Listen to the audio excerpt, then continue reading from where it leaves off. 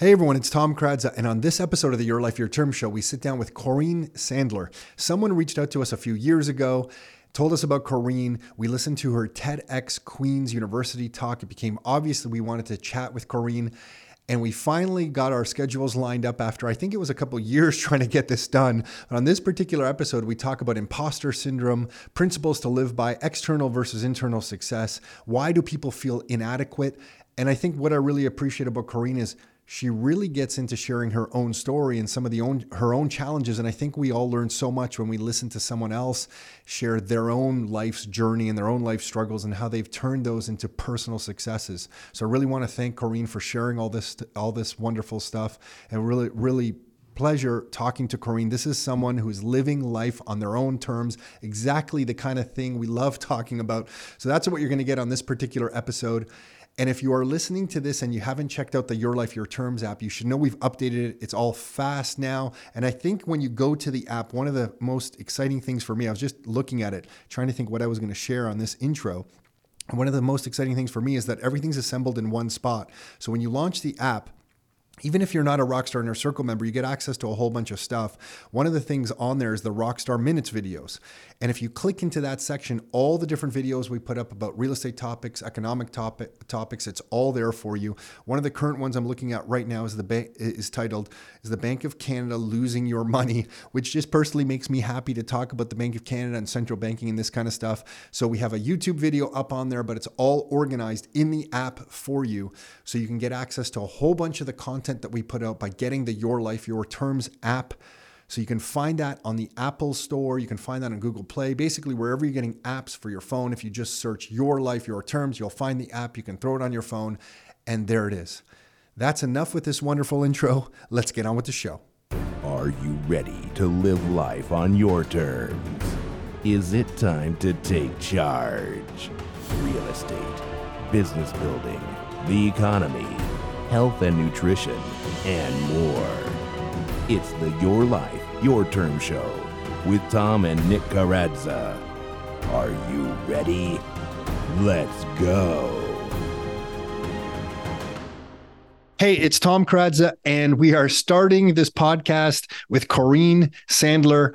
And I want to make sure I'm pronouncing your name properly. Am I pronouncing it properly? You are, Corrine. Yes. Okay, Corrine, because you're born in South Africa.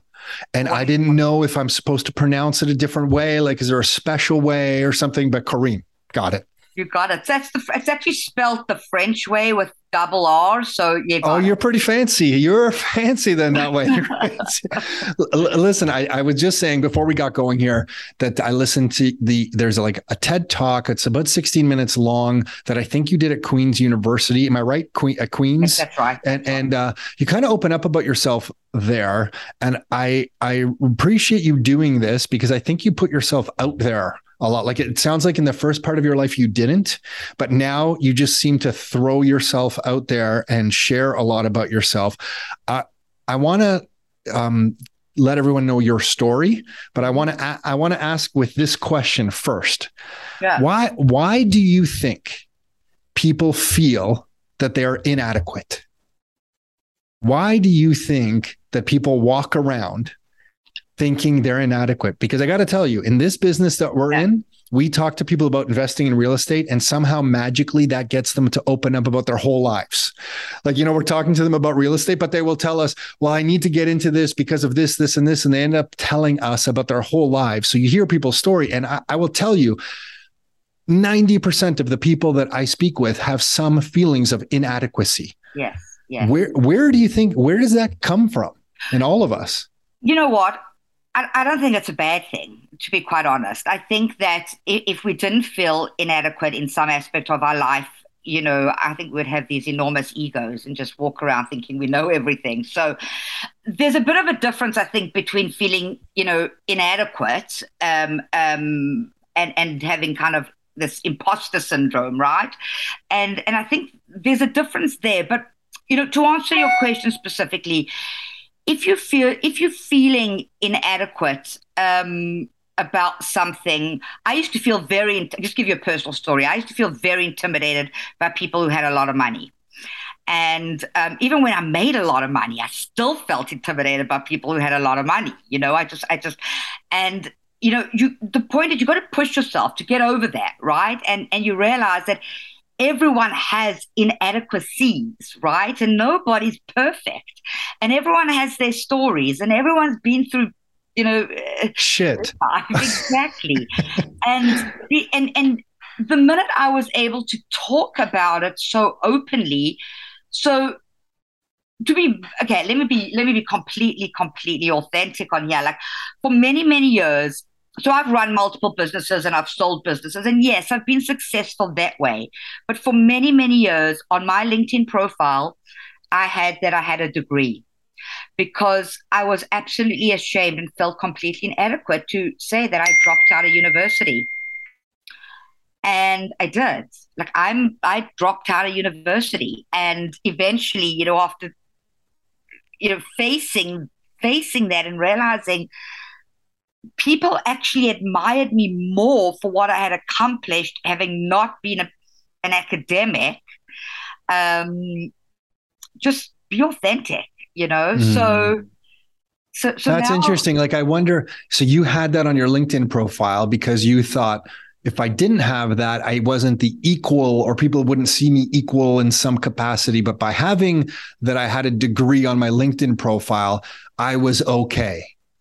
And that was important to you to be okay in the minds of others. Correct. It's all about perception, because at the end of the day, perception's reality, right? So I felt like people would perceive me as less than. And that's the biggest issues that occur. I mean, I'm no psychologist by no means or anything like that. I'm just talking from my own personal experience in that sense. So yeah, I mean, it was there, and because I wanted, I don't know, maybe it was I thought people would respect me more, and people might give pay more attention to what I'm doing. I for whatever reason it wasn't other people's issues, it was my own. Oh, sure. We all have. Nobody gave a shit. Let me ask you a question, because I think we all have that in different ways, and I've definitely had that before. And I don't know how. I don't think I'm perfect at it. I've overcome a lot of that, but it's over years and years. Why did you feel like you were you talk about imposter syndrome. Why did you feel like, if you reflect back on your life and if you've beaten down most of that out of your life, perhaps, why do you think you had that? Where did that come from? Where did imposter syndrome come from? That's a long story. I mean, it really boils down to, if you really want to get into the nuts and bolts, is growing up in South Africa. I grew up in a very chauvinistic community and society. Okay, so small community where it was all about kind of I'm not really sure I want to get into this on the podcast, but I'll tell you, we might decide to cut it out or we might not. But you decide. Okay, your call. Okay. Your call. But the bottom line was, I had an older brother, and everything was about my older brother, because it was all about what he had to do, and he, etc. Sure. That's how it was in those days. Yeah. It was like, Corrine, you got to get married really young, have babies, and make sure you marry a man that's rich and is educated. Okay. And my brother was like, you got to be the breadwinner. So just believe it or not, it was only 50 years ago when I was born, 52 years ago, but still that was the society there. Wow, how much has changed? Yeah, 52. You're right, because that doesn't seem like that long ago. No. But how times have changed. But sorry, go on. Okay, so was your path to be approved by the family. That was your path. Yeah, and I always felt I was. As a child, I was always given materially in that sense, but I was never given the attention that I seeked, like my brother got, in a sense. So I always looked at it as I wasn't good enough, and that kind of, it stays with you for years and years and years and years. Mm-hmm. And then I always felt I needed to prove myself. So to some extent, it helped me, because I really did prove myself and wanted to. But for the wrong reasons. Mm-hmm. And then when you just start to talk about it, and it's so irrelevant now, and yeah, sure, yeah, looking back, like now I'm the one they idolize and put on the pedestal, which is irrelevant. I don't care. But that's, I believe, where a lot of it started from. A need for approval. The need for approval, and not believing you are good enough to be a success and to be who you are. Now, there's also a lot of people, I have to tell you, I had a coach, a great coach, who said imposter syndrome is actually good. And he said, because imposter syndrome drives you to be better. Like, if you feel less than, for a lot of people, it actually drives you to push yourself to which it did for me, right? In that sense. So I don't know what's right or wrong. And, no, it's so interesting you say that. You're bringing back this weird thought I had. I don't think I've ever shared this before, but when I was in the tech industry, I remember learning that some of the big tech players, like Larry Ellison, who was at one point one of the richest men in the world. He was the CEO and founder of Oracle Corporation. And then like Steve Jobs. I always wondered, I had the most perverse thought. I always wondered, I learned that they didn't have a father figure in their lives. And I always thought, if you don't have a father figure, does that mean you like are trying to prove yourself so much to somebody out there that you go on to build these crazy large companies? And then I had this perverse thought where I'm like, well, I've had a father figure. Does that mean I'm not able to? Yeah. Like, I don't, you know how your mind works? Like, I know that's completely embarrassing. Like, how embarrassing is that to think? But that's where my mind went. I'm like, oh, does that mean I'm predisposed to not be able to do something really successful? It's just like your mind is just going to these weird places, right? Yeah, it does. And you can take it for what it's worth for some people, right? Some people it affects them, in some ways, and others it doesn't. But for me, it really affected me growing up, where it was, and even then it was, like, children don't talk. You keep quiet, children don't talk, and girls don't play soccer. I mean, all I wanted to do was play soccer, right? I was a tomboy, but there was no girl soccer growing up. How dare you? How dare you? Yes, yeah. Right.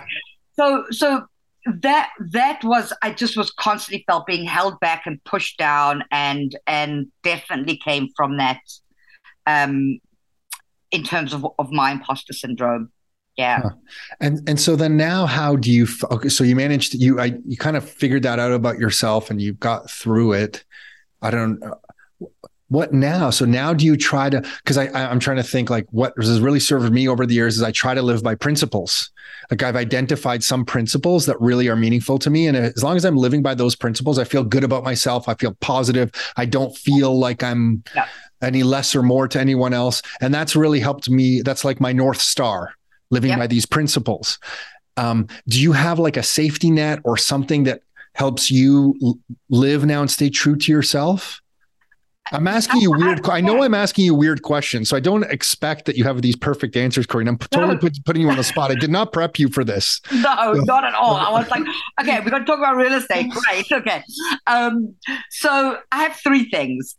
I'm completely different to who I was, but the three things I always have, which I call them my core values right now. And that is freedom before fortune. And I live by that. So, if I get, pulled into something that I know is going to take up, 20 hours of my week, and I'm not going to be able to, walk my dog for 2 hours a day, forget it. I'm not doing that. My freedom is more important. The other one, of course, is integrity. And then the third one, which you'll laugh at, but I have a question that I ask myself, and it's, will it make me dance? And at my stage of my life, it's like I only do things that are going to make me dance. So even coming on this podcast, I was like, I used to do hundreds of these speaking engagements and all this crap, and I haven't done them for ages. And I was like, this is going to be fun. Like, will it make me dance? In other words, when you dance, you think about it. You have no inhibitions. You're free. You feel good. And I ask myself that question often when things, I have to make a decision. And if the answer is no, then it's no. Mm-hmm. Wow. Yeah, that's smart. And Nick, my brother, will often say, like, if it's not a hell yeah about something, it's a no. because sometimes life presents you with so much, and it seems like you've kind of figured that out about yourself. You're a completely, interesting person, Corrine. You've got an interesting story to yourself. The book that you wrote, Wake Up or Die. Yes. And I somewhere on one of the sites I read about you or something in brackets or something, it said something about art of war. Like it was like take on what's the so and I have to admit I had not read, I didn't know about your book until today, so I apologize. That's on me.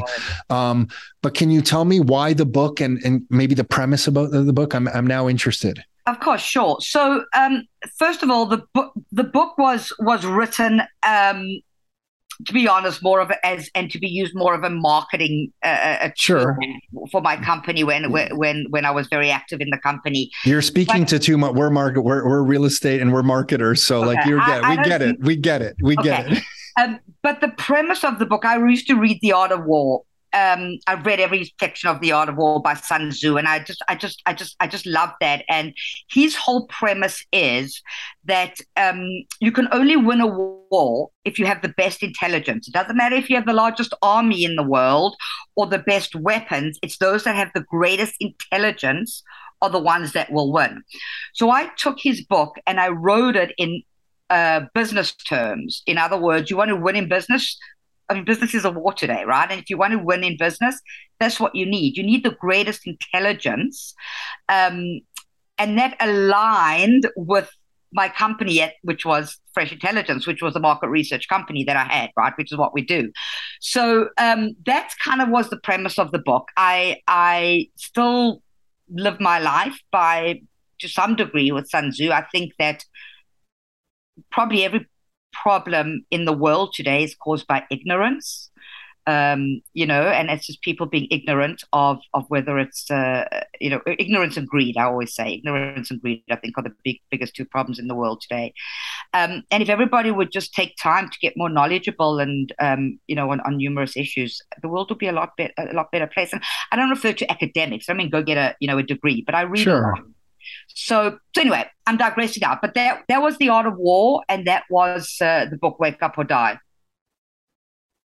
Sometimes I wonder about that, like why, because I think about the same thing. If kind of like, if only people would get a bit more educated on certain issues, the answers to me become very clear on what we can do as a community and maybe as a nation or as a group of people or to our neighbors.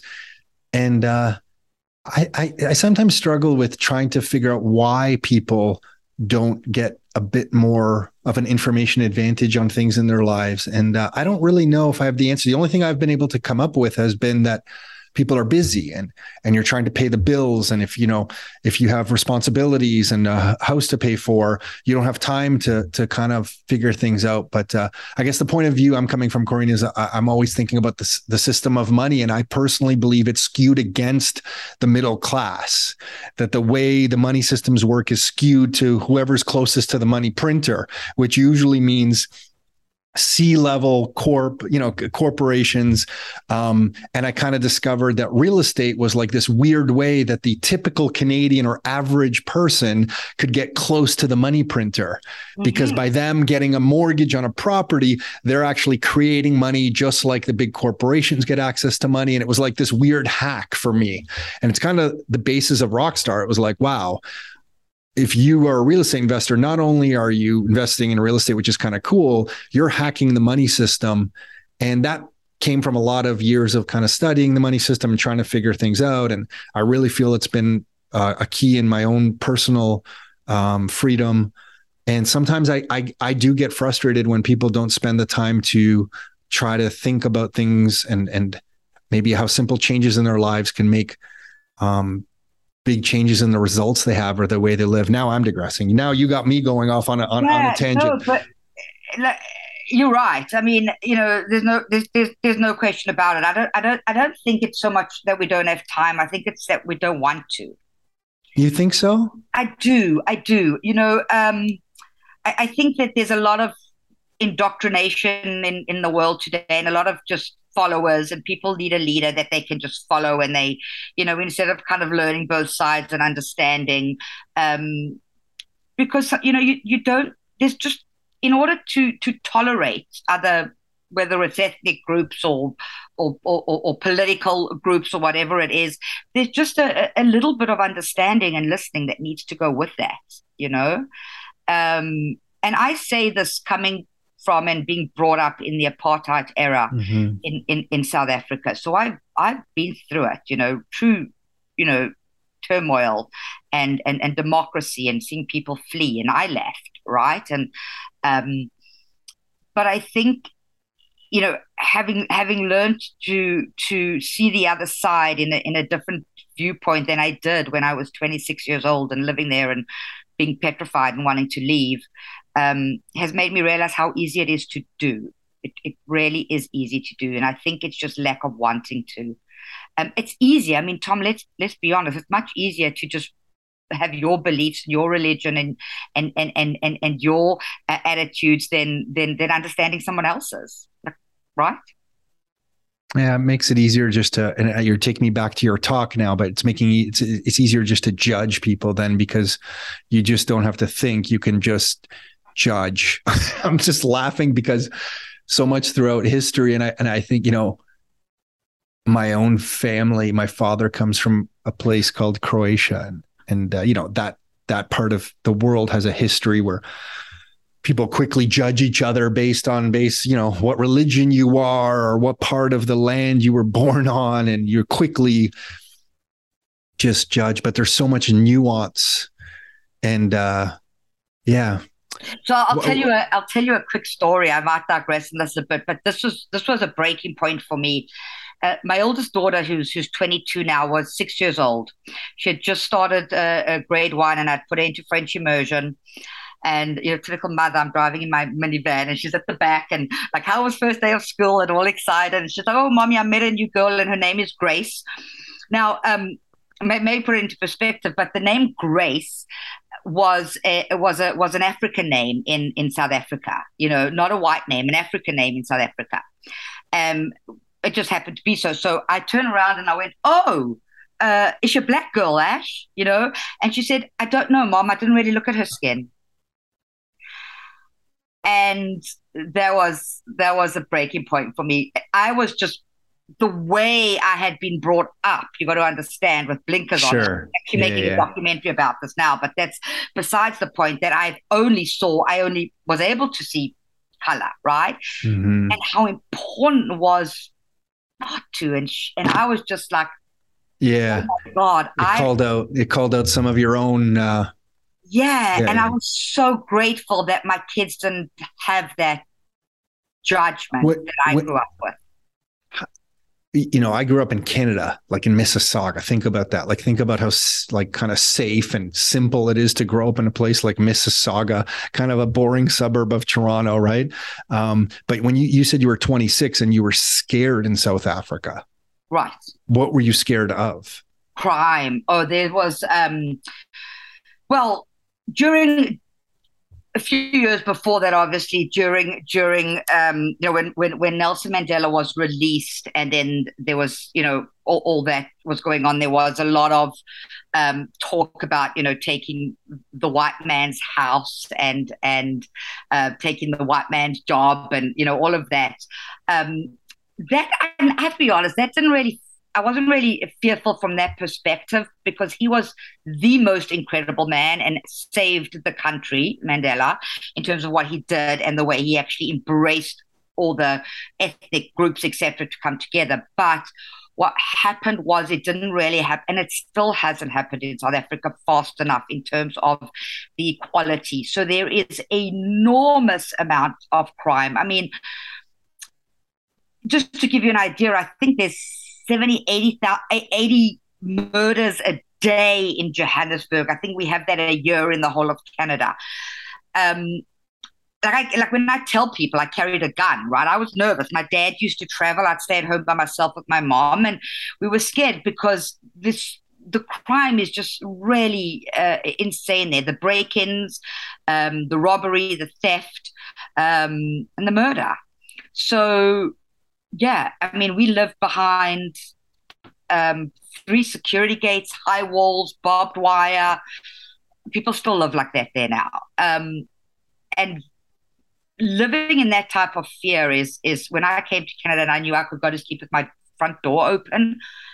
I cannot. I have to tell you, to this day, I cannot. I have to lock my door. I don't have an alarm anymore, but I have to lock my door.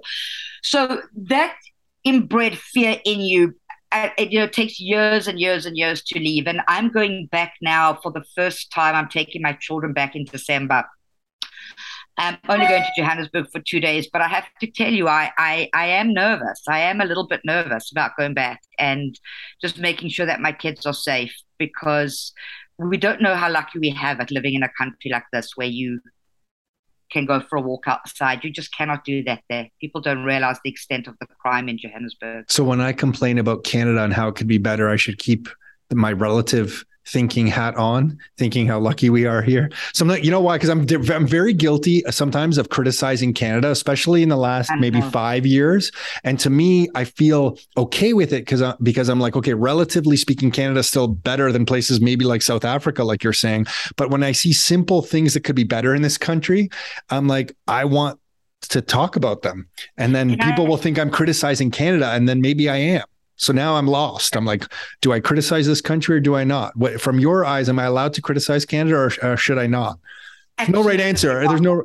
Absolutely not. No. And I'll tell you why. I'll tell you something. Honestly, Tom, I was listening to a podcast. I don't know when you recorded it. And I won't mention names. It was a couple of weeks ago, maybe you recorded it. I was walking my dog and listening to it yesterday. And I actually switched it off because it was so negative. I actually did.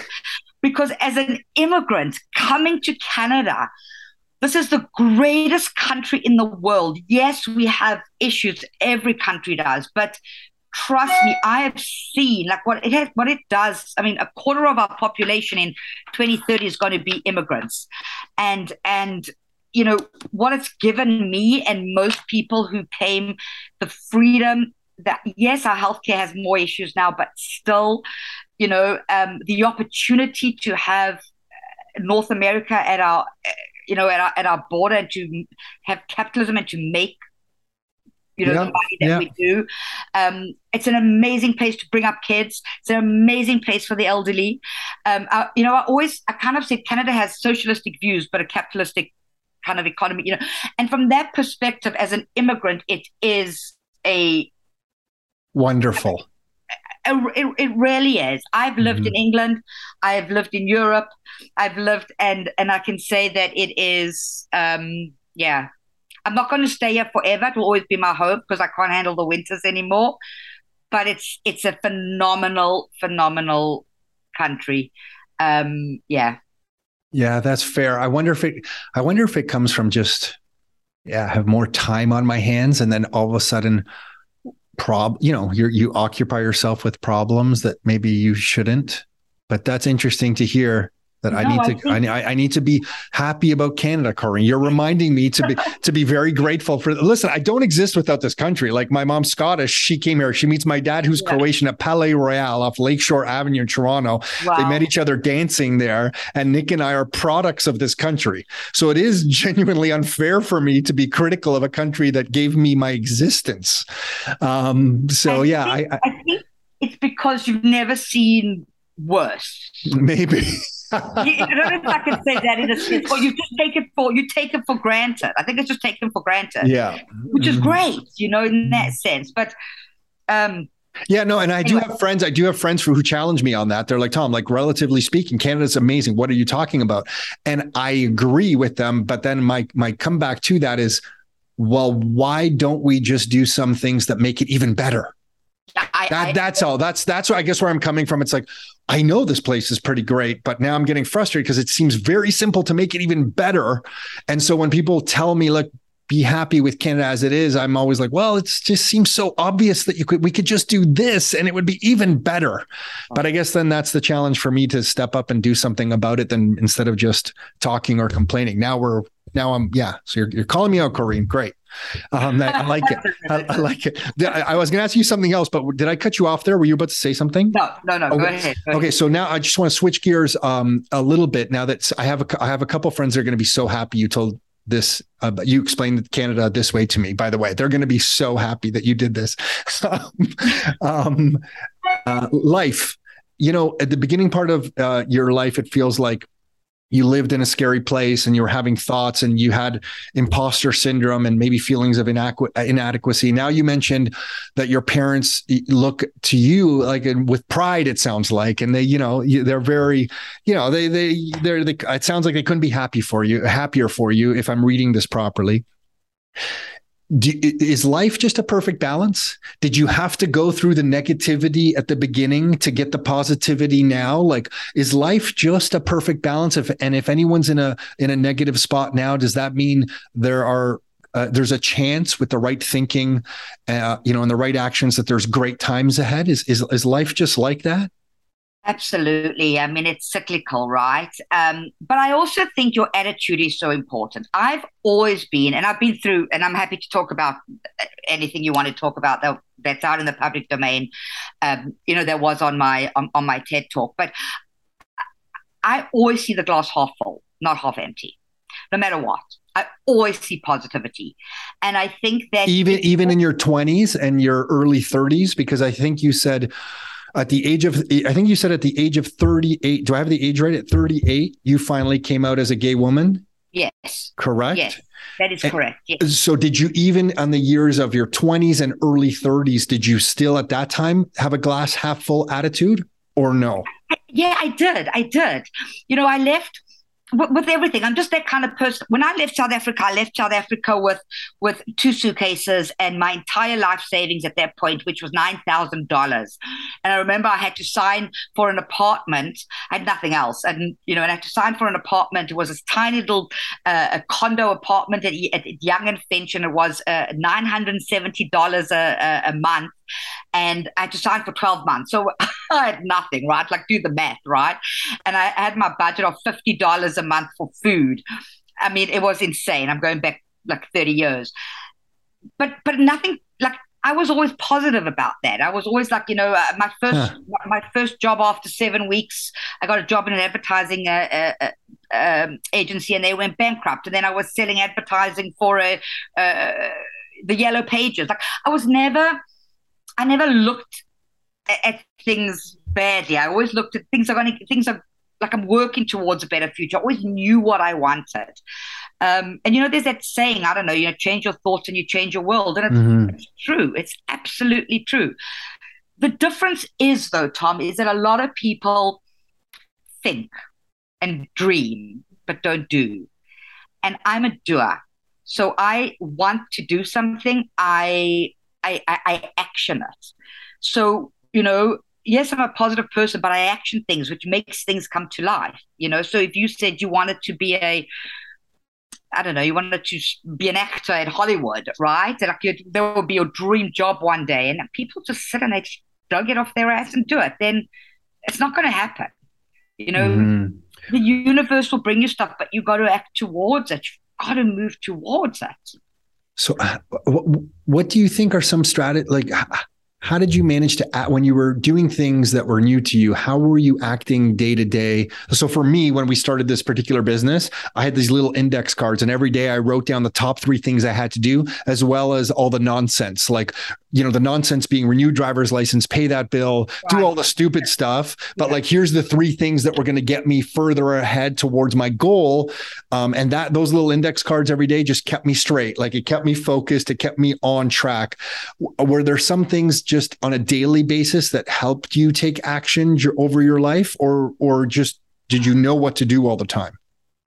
I think, there's that, I mean, years ago when I was very active in running my businesses, there was I don't know if I'm getting it right, Covey's quadrants, and it was. Yeah, that's what I'm talking about with the Yeah. And Stephen Covey's four quadrants. That's right. Yes. I used to use that, but now I don't. Now it's like, okay, I'm at the stage of my life now where I only need to do things that will make me dance.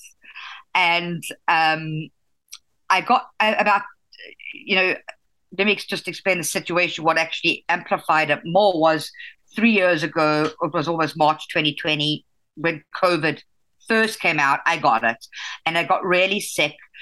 There was no vaccines or anything at that stage. But what happened was it triggered an autoimmune disease in me. And at the time, I was actually training to run my first marathon.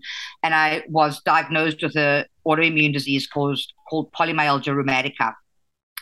And until they diagnosed me, it took forever. But for about 4 weeks, I could not walk. I couldn't walk. I couldn't get out of bed. My daughters used to have to help me, carry me to the shower. I couldn't sit down on the toilet. And my entire love of my life is walking my dog on the belt. I can tell you've brought that up a few times. I can tell. Okay. Yeah. She's the love of my life. And when that is taken away from you, it always says, it always takes a tragedy to make people realize more. That really definitely, escalated my desire to live life on my terms faster than I might have, and not worry so much about, having, X amount of money in the bank or making sure that I have, 20 homes, Mm-hmm. or I retire or something like that. So that escalated it. I think I digressed, and the question really was about how do I just act? How do I just do things? I do things because I really want them. And, if you really, you can have anything you want in life, you just got to want it. It's as simple as that. You could have everything you want in life, you just have to want it. And most people don't really want it, because if you really want it, you'll go do it. And it's that want. Mm-hmm. It does seem pretty obvious to me now that you can, looking back, I'm turning 50 right now, and it seems pretty obvious to me that, yeah, you're right. You can have really anything that you want. I feel like when you're younger, you kind of have these self-imposed barriers, but you almost want to be appointed. Like I feel like in your 20s, I felt like somebody had to appoint me good enough, or even like starting this business to help people with real estate investments. I feel like early on, we almost felt like we needed somebody to appoint us worthy. Like, yes, you are good enough to help these Canadians do this. And you kind of have to fight that internal battle of like, because, Nick and I had those thoughts, like, who are we to be telling people, even though we had been investing in real estate as a family and ourselves for decades, we were like, who are we to be helping these people? And you almost want some other third party to come and like tap you on the head and say, yes, you are good enough to do it. But now I know is if you want something, the only one stopping you is you. You just have to kind of push forward. It seems like naturally you take a lot of action. You don't need people to like lay down a blueprint for you. You'll just go out and do stuff, which Corrine, I think is rare. I think most people want the blueprint. Like most people want the safety rails of a blueprint to say, do this, this, and this, and you will be okay. Whereas I feel, and speaking with you and learning about your life, like moving from South Africa, $9,000, signing this rent, $50 a month in food, you just sound like you're just going to make it happen. You're just going to kind of do it. And I got to give you a lot of credit to that. It's kind of inspiring to hear. So, I think there's a certain type of person. I've had this question so often where someone says, do you think there's certain characteristics or skill sets you need to be an entrepreneur? And obviously risk averse and all that kind of stuff. But belief is huge, right? And just believing in yourself. And I hate when I hear people complain. Like, I was a single mother of 4 kids. I brought up 4 kids like on my own, and I ran multiple businesses, and I had to take care of them emotionally and financially. And I'm no heroine. Like, I'm definitely not. And people say, and I was like, you just do what you have to do. I never used an excuse, I never used an excuse to say, I have 4 kids. Like, I just can't start a business, it's just how you look at things, it really is. And that's, given me the impetus as well to, live my life now at a young age, at 52, the way I want, because I worked the way I did and put all those hours in. And I never missed a thing of my kids. I never missed a parents' evening.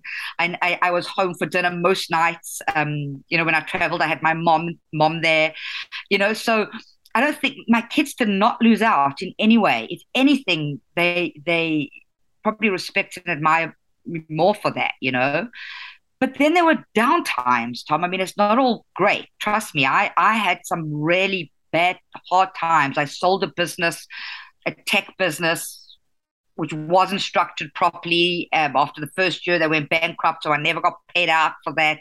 Then I had problems in my market research business. I left it to start another business, and the guy I brought in ran it down to the ground. At one point, I had 2 months of like a run rate of 2 months with 45 employees. I mean, Oh, wow. nightmare stories, right? Like I can tell you go on. It's not all so yeah, and it's just how you deal with things. And I think maybe that is part of, I think I'm a fighter, and as an entrepreneur you need to be, you need to. Yeah, you remind me. Yeah, you're definitely a fighter. It's something I try to share with my kids all the time. I'm like, hey, you just got to go out there and do stuff without the mistakes. You don't have enough raw material to make good judgments. Like, you need a whole bunch of mistakes in life. Like, you kind of have to go out there and screw up. If you don't screw up, you have no kind of guidepost to tell you what's right. Like, you can't just always make a right decision. So, yeah. So and it sounds like that's the journey I'm only laughing because we've all been there. Nick and I started this business in the basement of my house, licking envelopes on our hands and knees on a cement floor, our marketing envelopes. We put these brochures, we would lick the envelope, and he would literally get mad at me if I was licking them too slow because it was late at night. We both wanted to go home. And we would start arguing over we weren't even smart enough at first to get glue sticks for the envelopes. We were like licking the envelopes and sealing them. And we would get into arguments over who's licking envelopes faster. Like, this is just like the stupidity that you go through in life on stuff. And they were bad arguments at one point. But anyway, I'm curious. You said at one point, and I want to ask what you're doing now. Yeah. In a minute, but another question first. You said the winters are getting tough. Where is someone like you going to end up? Where is the next? Because we've already decided Canada's amazing. Yes. You've told me that Canada's amazing. I have to check myself. So Canada's amazing. But now, I'm curious. What part of the world is attracting you? Is that something you can share or? Absolutely, it's Italy. There's no question. I will end up there. I actually went now to purchase property there, and it's a whole different story. But Italy is where I want to be. I love the people. I love the food. I love the geography. It's exceptionally cheap to live there. Property is so cheap. When I hear my friends buying cottages for $1 million, and I tell them, oh, I got a penthouse on the beach, for $60,000. And they're like, no, you didn't. I'm like, yes, I did. Wow. And I can go there all the time, right? So also, I think, I have my daughter studying in Europe now, and she wants to stay. So, I'm thinking cool. It's just Europe is probably where I'll land up. I'll always have a home here, no question about it, in Canada. But winters will be spent probably in Calabria. Oh, very nice. Yeah. I think I mentioned we go to Croatia for about a month every summer.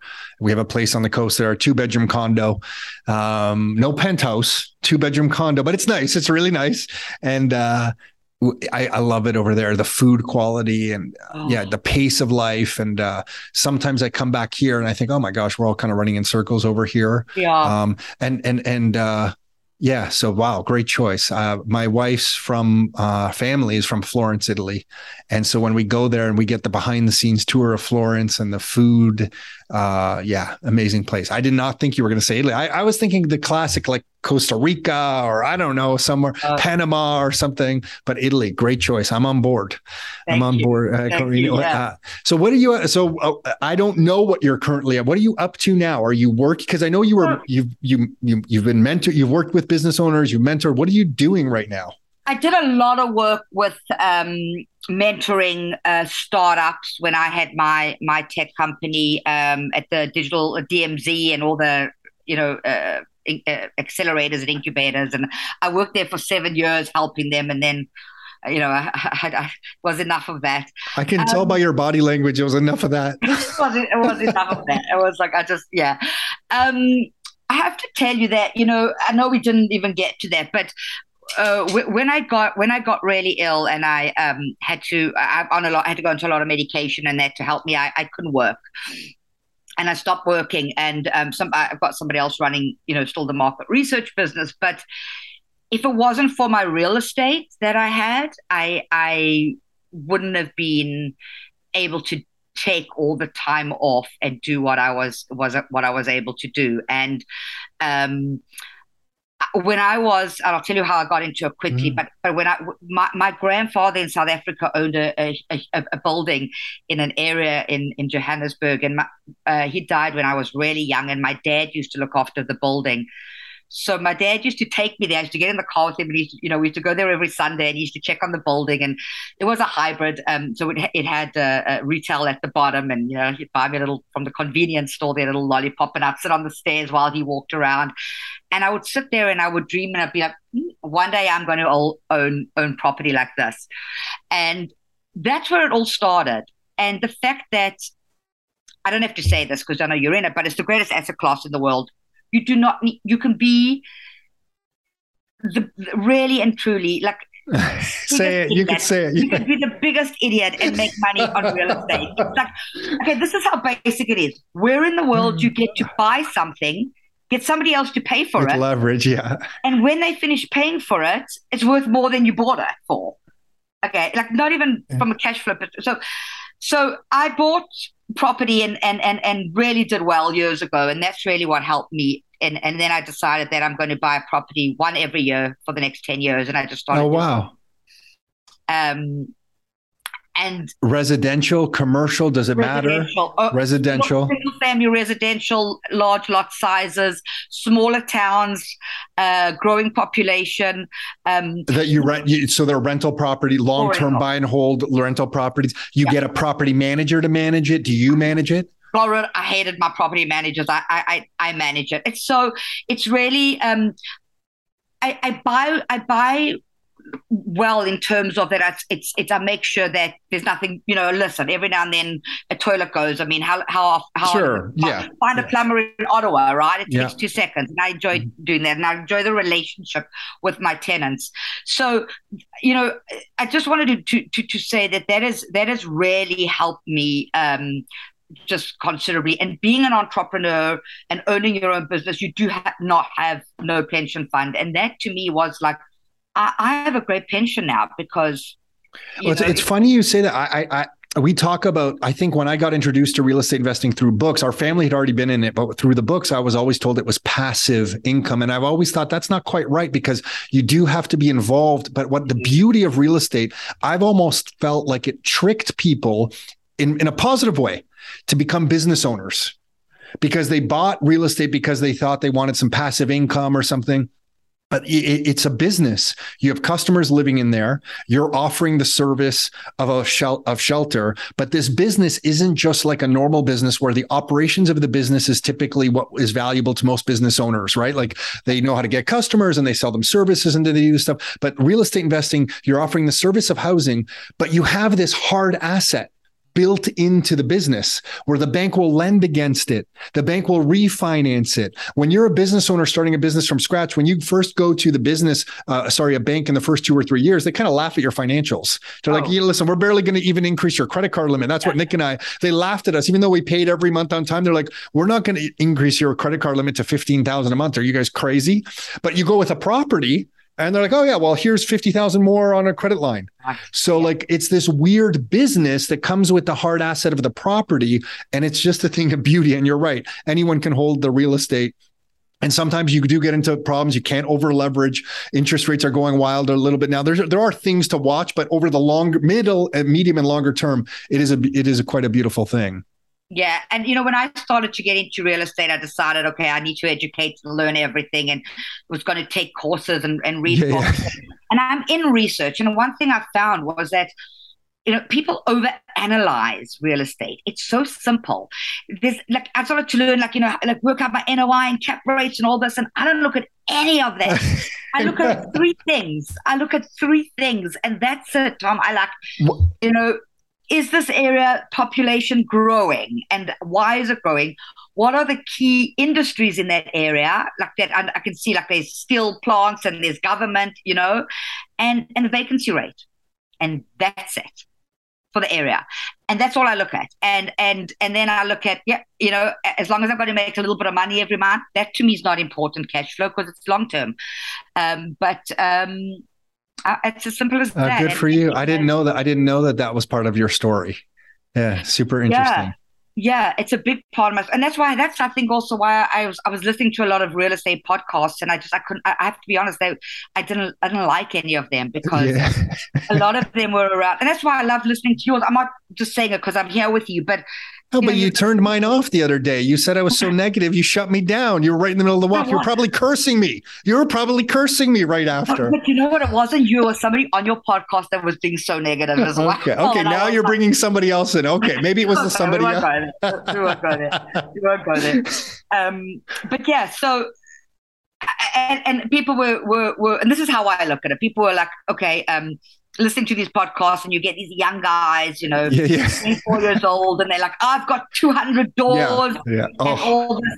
And I was like, it's so dangerous, that message, because I was thinking like, well, how many do you own? Because I look at it as though, like, for me, the way I think, if you haven't paid down 50% of your mortgage, then you don't own it. It's a liability. It's not an asset. That's just my thinking. So until I've done that, then I say, oh yeah, now I can say I got 3 or 4, whatever number of houses, because I know I have more equity in there than I owe the bank. And that's just my way of thinking, maybe more conservatively. No, we're with you. I hated that language, doors. I think because of our family's history in the 90s and almost real estate taking us under bankruptcy, like losing our family home and missing, like the whole bit, like brutal 90s situation. When I heard people talk about doors as I got into the real estate industry, it always just scared me. I'm like, I don't think you guys know or what you're talking about. Like you could be over leveraged, you are dangerous, and it's not just about how many properties are under your name. Are you managing it properly? Can you handle the ups and the downs? Can you go through a down cycle and survive? This game's about survival more than about how many, right? So that's kind of amazing that you figured that out, Corrine.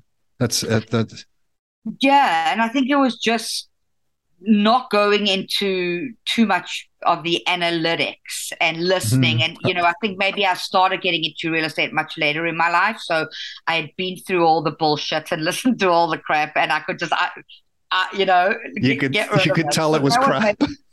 I could tell it was crap. Been there, done that, fallen on my ass. Okay. Yeah. It's funny you say that, because sometimes Nick is just meeting with someone right now as we're recording this. And I went in to say hi, and they had a couple of quick questions for me. They're like friends of friends.